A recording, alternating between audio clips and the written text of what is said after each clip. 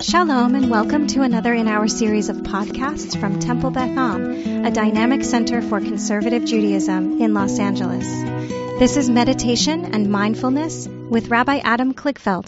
Okay, good morning and hello to everyone who is here in Pilch Hall at Temple Beth Am. Hello to anyone who's still on the Zoom. Hello and mostly good morning to anyone who's watching on Facebook Live if you're still in the morning where you are in the time zone. And hello to anyone who's following this later on the Temple Beth Am podcast. It's been a while since I led the Friday morning meditation due to some scheduling, but I'm glad to be back with everybody. And again, and on all Fridays that I can, I'll be looking forward to doing this right after Minyan at Beth Am at 8:15 on a Friday. Is there a tissue over there? Hold on, everyone. Be right back.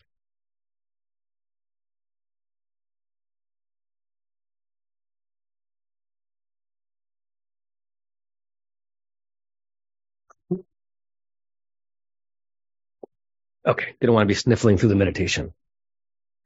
We're in Elul, or a week into Elul, which gives me the shakes on some level. But this is going to be an Elul-based meditation. Many people have played with the idea that it's probably an accidental, but also a wonderful reality that the word Elul, spelled backwards, is the word lulei, which is the first word of one of the last verses of the psalm that we begin saying during Elul. Lulei hamanti l'rod b'tuv Adonai. Which is a wonderful verse. It's one of the few verses I know of that we say regularly in our tradition that ends with an ellipsis. It doesn't finish the thought. If it was only the case that I would believe in the goodness of God, usually in thought, an if requires a then, right? And the lulei it means if only, but it never gets resolved. It doesn't say if I believed that I would see the goodness of God, then what? Because the next line of the psalm does not finish the thought. I love that open-endedness of if only. If only suggests a hope that something different might be, something beautiful might become, something different I should become, in which case lulei is really the perfect way of thinking about Elul, and instead of thinking them as being as inversions of one another, they're actually really mirrors of one another, and that we should be spending Elul in the realm of lulei. We should be spending Elul getting ready for the holidays in the realm of if only. If only what? If only I were more focused on my religious life. If only I studied more. If only I could control my temper more. If only I expressed my love more articulately. If only I were better at loving myself. You get the point. There are endless if-onlys, endless luleis that maybe should fill up our consciousness during Elul so that when we get to Yamim Noraim, we'll have done some of the spiritual work that really can't be done simply by reading through the prayers on those days. That's a much deeper process. So this meditation is going to help us try to get into an Elul realm by getting into a lulei realm. With that in mind, I invite you all, if you haven't already, to close your eyes.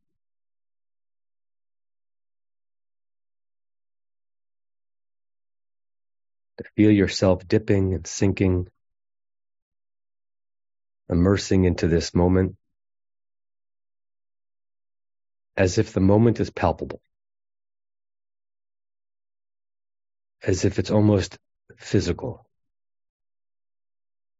You're allowing yourself to be enveloped in this experience.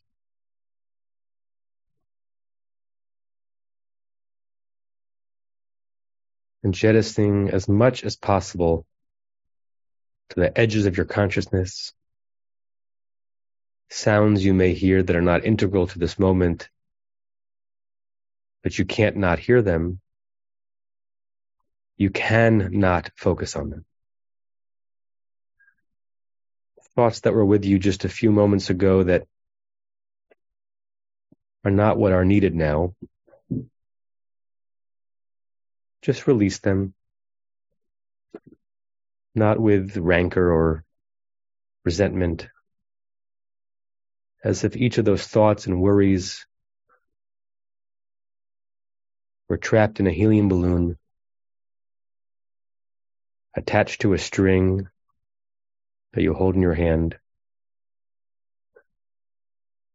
and just release, creating copious amounts of space for just you, your breathing, your body, your awareness, and the whole array of if-onlys that might be coming through your mind right now. Try to breathe yourself into poised rest.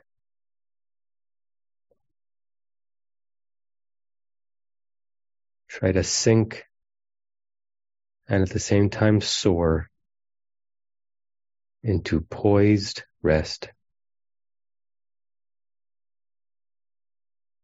where there is a serenity overtaking you, a tranquility that can be elusive in other situations all around you, a wellness coursing through you, a wellness that is real, independent of what else may be storming in your life. In this moment, you are well, and you are focused and alert and very awake and very alive as you experience poised rest.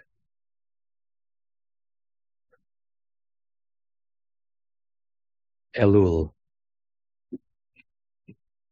30 days of getting ready to face the divine throne, face yourself, face the next year. The mirror of Lulay. If only I could, if only it were, if only there might be. How many of those half sentences can you fill out?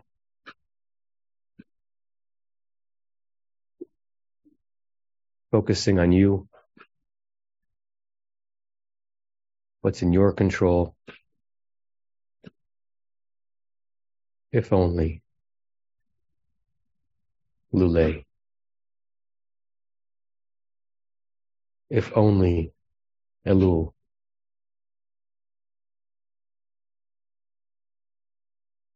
See the power in the ellipsis and the 3 dots after the words, leading to endless ways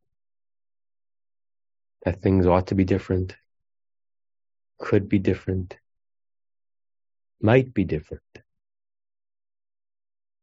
If only you harnessed your power to make it so. Lulay during Elul. If only so we can earn Tishrei in the next month and the next year. If only. If only.